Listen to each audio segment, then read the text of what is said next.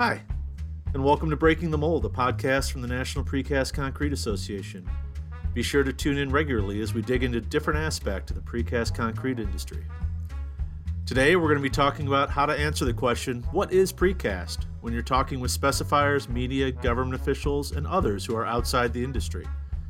We're going to start off by talking with Jason Tucker from the Texas DOT, and later in the show, we'll hear from NPCA's Daryl Burns, along with Ron Thornton of Concrete Engineering Solutions. Let's get started. Hey, Jason. Hope everything's going well in Austin today. Doing well. So thanks for having me today. Yeah, no problem. For people who may not know you, may not work with you, why don't you start off by telling us a little bit about yourself and what you do for Texas DOT? Yeah, so my name is Jason Tucker. The director of what's called the prefabricated structural materials section, and we're within the materials and tests division of the Texas DOT. And I've been partnering with the industry for almost 23 years now with the different prefabricated materials that we have, whether that be precast or structural steel or timber or the other products. We generally work and partner with many of the industries to sort of advance the industry and have innovative ideas. Good. That sounds really good. Generally speaking, how is precast concrete accepted, or how much work does precast concrete do down there with the Austin area and where you work? So in general, as Texas as a whole, precast concrete does fairly well. And so a lot of that's due to inexpensive materials, good quality materials that help produce cement and the aggregates needed for concrete, as well as inexpensive labor force. And so we're lucky in that sense as to be able to have low sort of products with good high quality products at the same time. And so we have a very strong industry. Texas tends to put a lot of, I guess, forces behind making sure things are fabricated sort of off-site. So, the ABCs, of the transportation industry. We look to see how we can least impact the general public, and so we turn to precast to a lot of those solutions. A lot of your bids come in include precast concrete? Yep, we generally would see a lot of precast concrete come into the bids. A lot of our plans would already have precast as an option on many different types of products. Although if there wasn't something in there that was precast, let's say it was cast in place, for example, like an abutment, we do have an alternate program that allows contractors to submit, plans or proposals for different processes in which they could move towards a precast option. For example, like in recent years, we've done a lot of bend caps. Precasters have started moving more towards sort of precast bend caps, where maybe they'll build them on the ground and then erect them. So it lessens the time they have people in the air, which is a big safety concern of theirs, as well as could also have a shorter window in which we disrupt the traveling public. And so that tends to be a very well accepted sort of program that we have here in Texas. Talking to other people from other states who do what you do, is that pretty common that they have that sort of alternative ideas portal where even if precast concrete isn't in the bid, that they're free to offer that if they want? The answer is I think so. I believe that a lot of the other states do have sort of programs in place or ways the contractor could, approach the state if they have different ideas and want to be innovative. We certainly promote it here, I know, and as a result, we've come across things that maybe we wouldn't have done before. And so it was always sort of pushing the envelope as to what's new and exciting. I know other states, like I said, I believe they may have different mechanisms on which that's done, but there are different processes and ways to get there. And most people I talk with have been successful in doing that. And so sometimes it's hard to get contractors even to want to go that route just because they're used to, this is how I always do it. And this is what, the guys that I have know how to do this. And so even sometimes the precasters may approach a contractor and can show them how they could save them lots of money, which in turn hopefully saves the state money.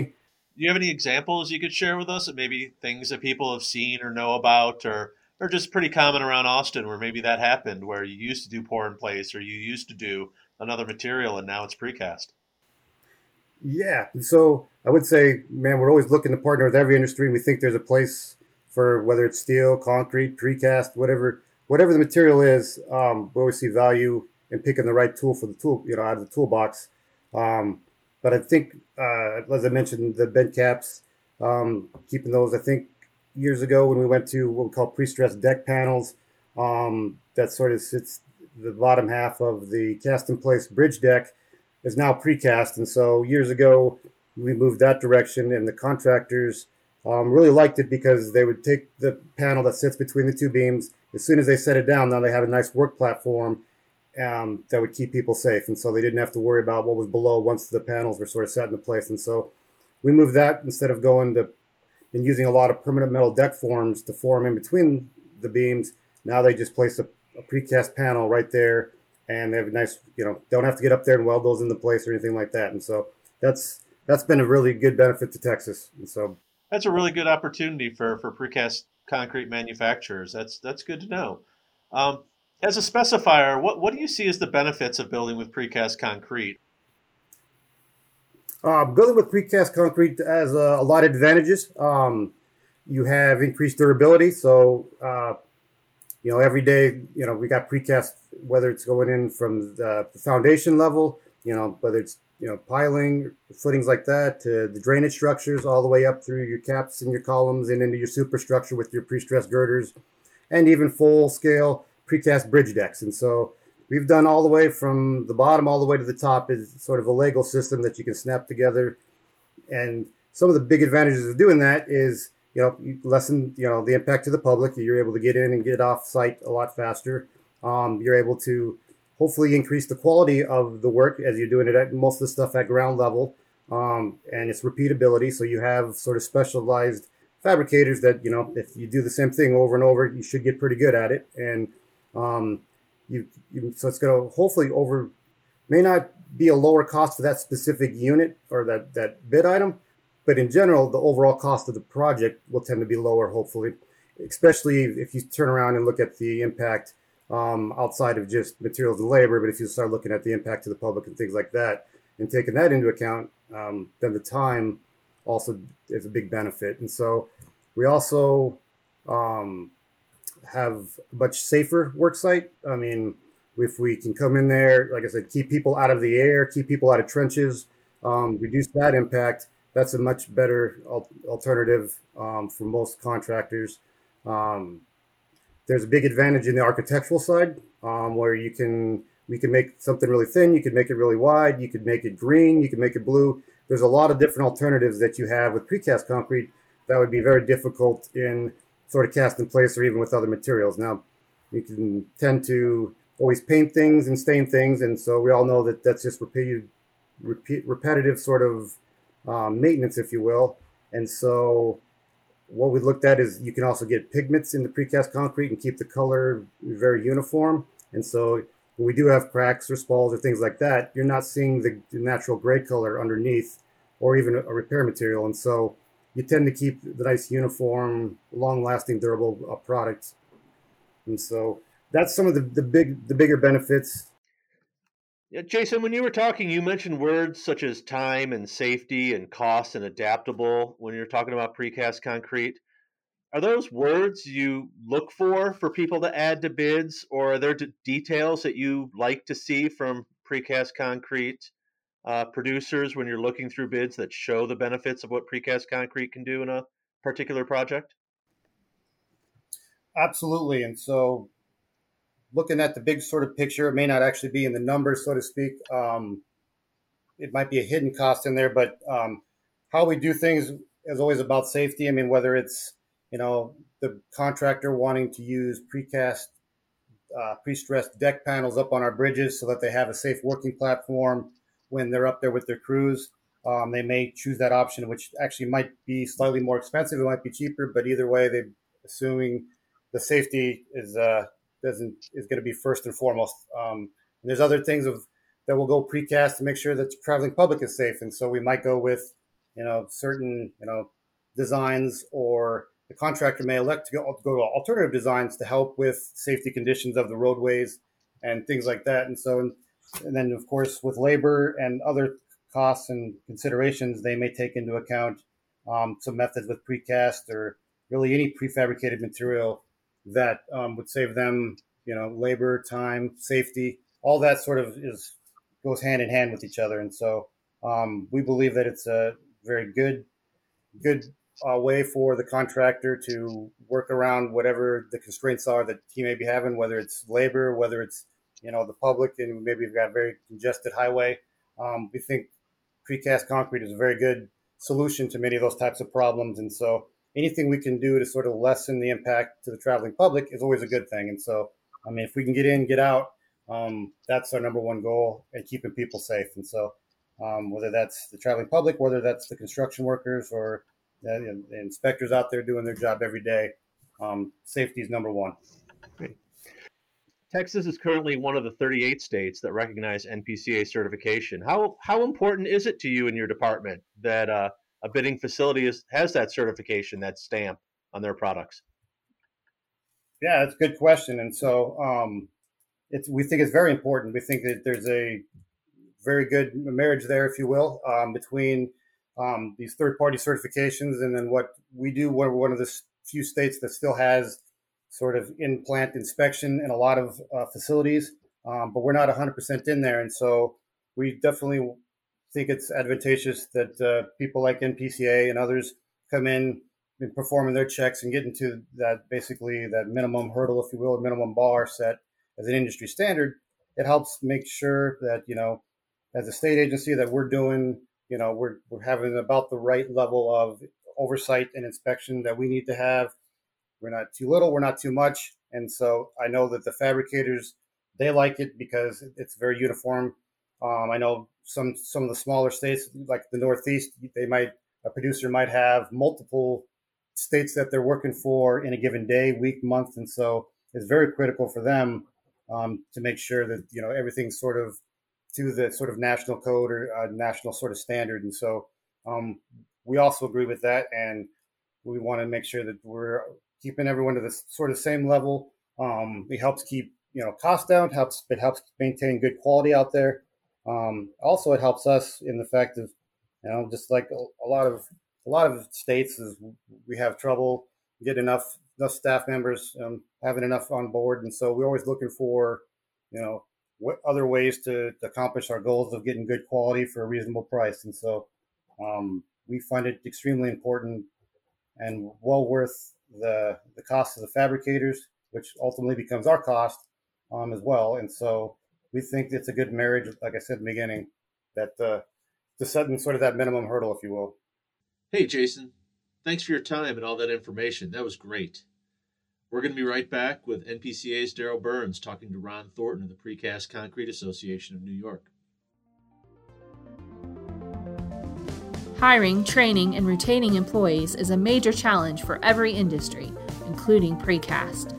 NPCA is giving you the tools to meet the challenge head-on with an exciting new program designed to give your new hires a head start. With NPCA's onboarding program, you can introduce new employees to your organization's expectations, behaviors, and culture while providing training and motivation for them to become a productive member of the team. To learn more, visit precast.org/onboarding and take the first step toward moving from employee seeker to employee keeper. Hi everyone, I'm Daryl Burns from the National Precast Concrete Association, Director of Codes and Standards. I'm here with Ron Thornton, the Executive Director of the Precast Concrete Association of New York and Vice President of Concrete Engineered Solutions. Welcome, Ron. Thank you, Daryl. So, we're talking about precast today. What's so exciting about precast, and why did you get into designing precast concrete? I've been involved in this industry for over 35 years, and I've watched it grow exponentially over the years.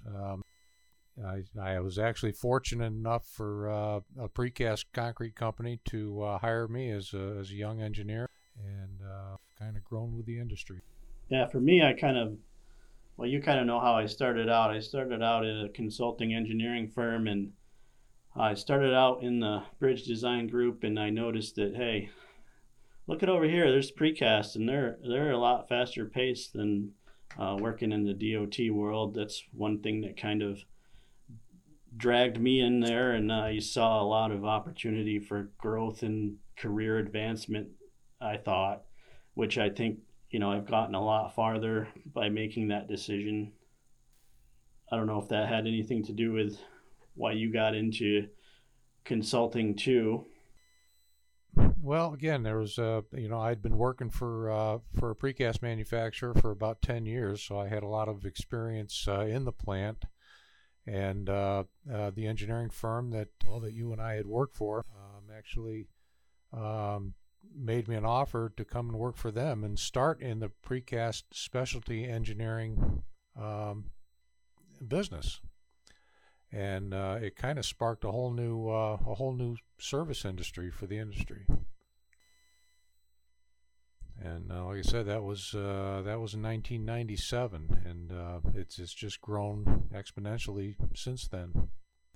So, since then, when you come across other engineers not necessarily in the industry, but do you feel other engineers, are they aware of precast and its benefits? Or do you still find people that are new to precast and they really have no idea what it is?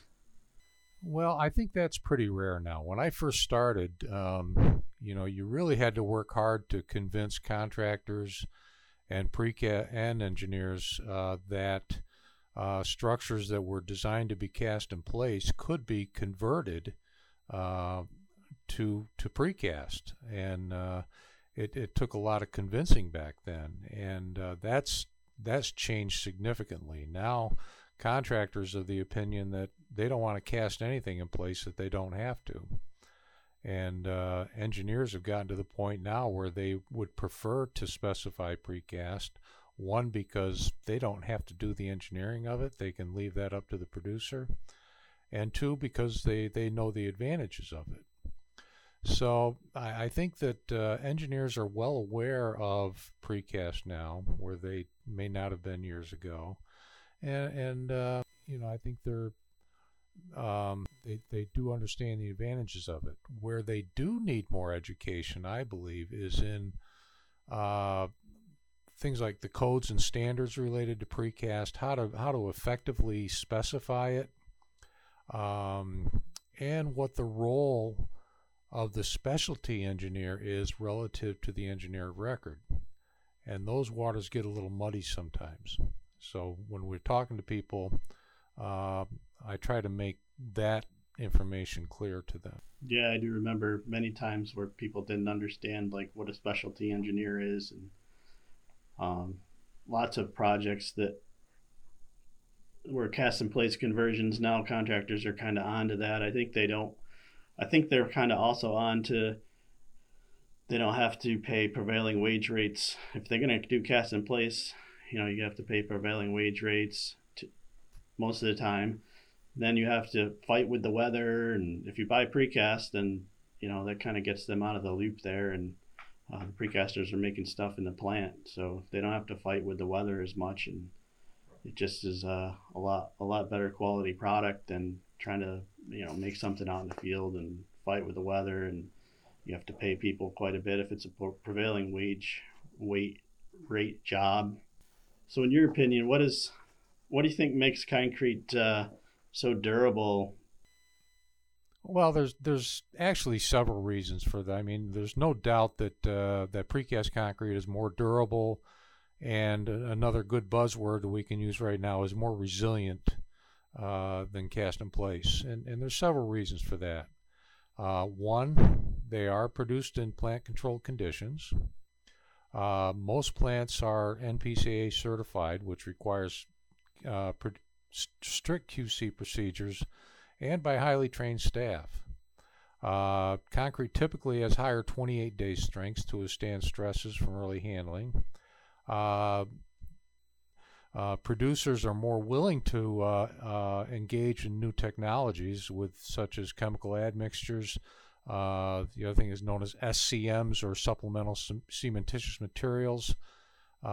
Those types of products are continually improving, and I think that precast producers are more apt and more willing to engage in these new technologies.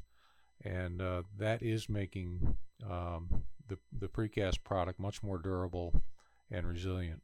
Now, over the years of your career, what have you seen change the most? I think what I've seen change the most is really the willingness and the greater desire to use precast wherever possible. Like I said, years ago, when I first started, the only thing people ever thought of with precast was maybe manholes, catch basins, septic tanks, and burial vaults. And, that's where a lot of these smaller companies got their start. But we're designing pretty massive underground structures. I've been involved in designs of structures that weigh in excess of 100,000 pounds, and there's no limit to what we can do. So, when you have young kids going into school, what do you think we could do more as an industry to help with education of college kids to learn about precast? Yeah, as I said before, I grew into the industry, and I was fortunate to be hired by a fabricator that was looking into expanding into more customized products, and so I basically learned on the job. And I think nowadays, most civil engineering curriculums cover some degree of precast, but not enough have standalone classes devoted to it. And those that do generally don't get into what we generally get involved with, which are underground utility structures. So I think that, educating students and young engineers really gets down to outreach. And I think MPCA does an excellent job of this, but they can only be in so many classrooms. Producers as well as state and regional precast associations can reach out to their local schools and universities and offer presentations. Precasters can also open up their plants to students to see firsthand how these products are made. Because, you learn about, in your basic concrete class or your basic concrete design, that doesn't change from cast in place or precast. You're designing that pretty much the same. What young engineers need to learn, and what engineers need to learn that's specific to precast, and that's one of the reasons I find it so much more exciting than designing a cast in place structure, because you really got to think about the entire manufacturing process. You got to think about how it's going to be stored, how it's going to be delivered. Larger structure, you got to figure out how you're going to break it down, where you're going to put joints, how you're going to seal those joints, how you're going to make connections, how you're going to get it to the job site, what kind of lifters to use, and where you're going to put them. There's so much more involved from an engineering standpoint when you're designing a precast structure than when you're designing something cast in place. What do you think, Ron, if you were to explain to an engineer that doesn't know much about precast, how would you explain that to them? Well, like I said, I think most engineers it's fairly easy to explain. I think you've probably experienced this traveling with your family. How often do you point stuff out when you see it, when you're driving down the road and you see a piece of precast on the road, and you say, "Oh, that's a 48-inch manhole. That's a precast piece." And yeah, that happens pretty often.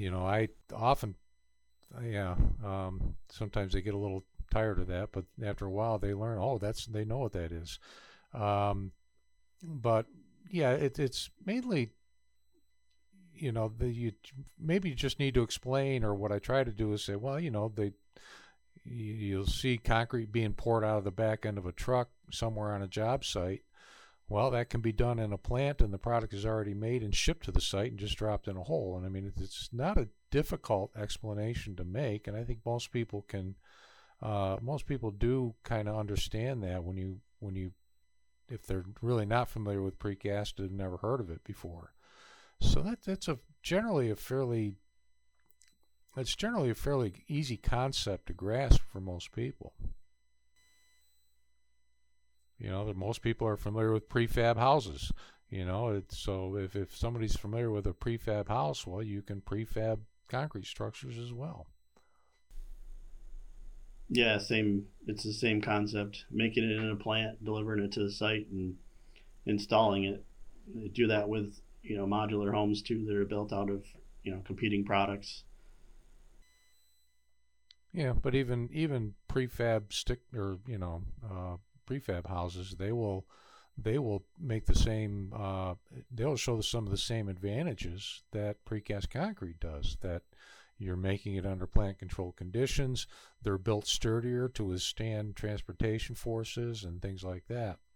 I think what's more difficult to explain to the average person and to some engineers is the vast extent of products that can be made with precast. And one of the most exciting things for me and one of the most fun things for me as an engineer, as a consultant, is when I get a call from a producer and they say, well, I got a contractor that wants to precast this. How do we do it? And I've been amazed over the years at the number of things that we've actually been able to break down and come up with a way to build it and get it to the job site. And it's strictly because, one, the engineer really doesn't want to cast it in place, or the contractor doesn't want to cast it in place, and convincing the engineer usually isn't too difficult because he knows in the end he's going to get a better product. Yeah, precast is definitely, it's a durable product, and you can use different types of cements to get for different products. Like I believe you'd use a type 5 cement for environmental products, or the new cement coming out, it's the type 1L. Yeah, some of the things that I'm finding we need to start looking at, and of course I'm in New York State, and the governor of our state just signed a bill requiring that the state look into reduced carbon concrete, and some of the ways that we're going to be able to do that. And there's some exciting things coming out there because cement is one of the most widely used materials in the world, and it actually accounts for about 8% of the world's carbon emissions. So reducing that, one is by reducing the amount of cement in the concrete. So there's what they call, I alluded to it before, which are CSMs, which are supplemental cementitious material, or SCMs. One of those that may be coming out is recycled glass as a what we call a pozzolan, and that reduces cement contents. And there's also some more advanced methods of curing using CO2 that will reduce carbon emissions. So when we talk about resiliency, we're talking about some of those technical advancements, and precast is going to be on the forefront of that, far and beyond what the cast in place world is going to do. Yeah, I see big advancements coming in that area real soon. Yeah. The other thing I often point out to people, and you see pictures of it when you have a huge storm come through, and you see these pictures of the road being completely washed out, and you see a big piece of plastic pipe that's popped out of the ground. That's part of the resiliency of concrete use in infrastructure. When you build concrete culverts, you don't have that problem. They're built to last. So what designers need to do is they need to look at life cycle cost of a product or a system rather than just the initial cost. Yes, it may cost less to put corrugated pipe in or polyethylene. That might be initial cost less than concrete, But when you consider the longevity of it and something that's going to last many, many years, the life cycle cost of it is significantly less. Right. They'd be better off choosing a better resilient or durable product in precast. And if they look at the life cycle costs, it's going to come out a lot less and be a lot safer for our infrastructure. Absolutely. And, I think we've got a new bill, a new law coming into effect. There's going to be, some federal dollars floating into this industry, and we want to encourage people to use it wisely. Hey, that's our show. We hope you enjoyed it and can take some ideas from it back to your place of work. Be sure to subscribe to the podcast and leave us a rating to help us reach more people both inside and outside the industry. Our producer today was Heather Bremer. See you next time on Breaking the Mold.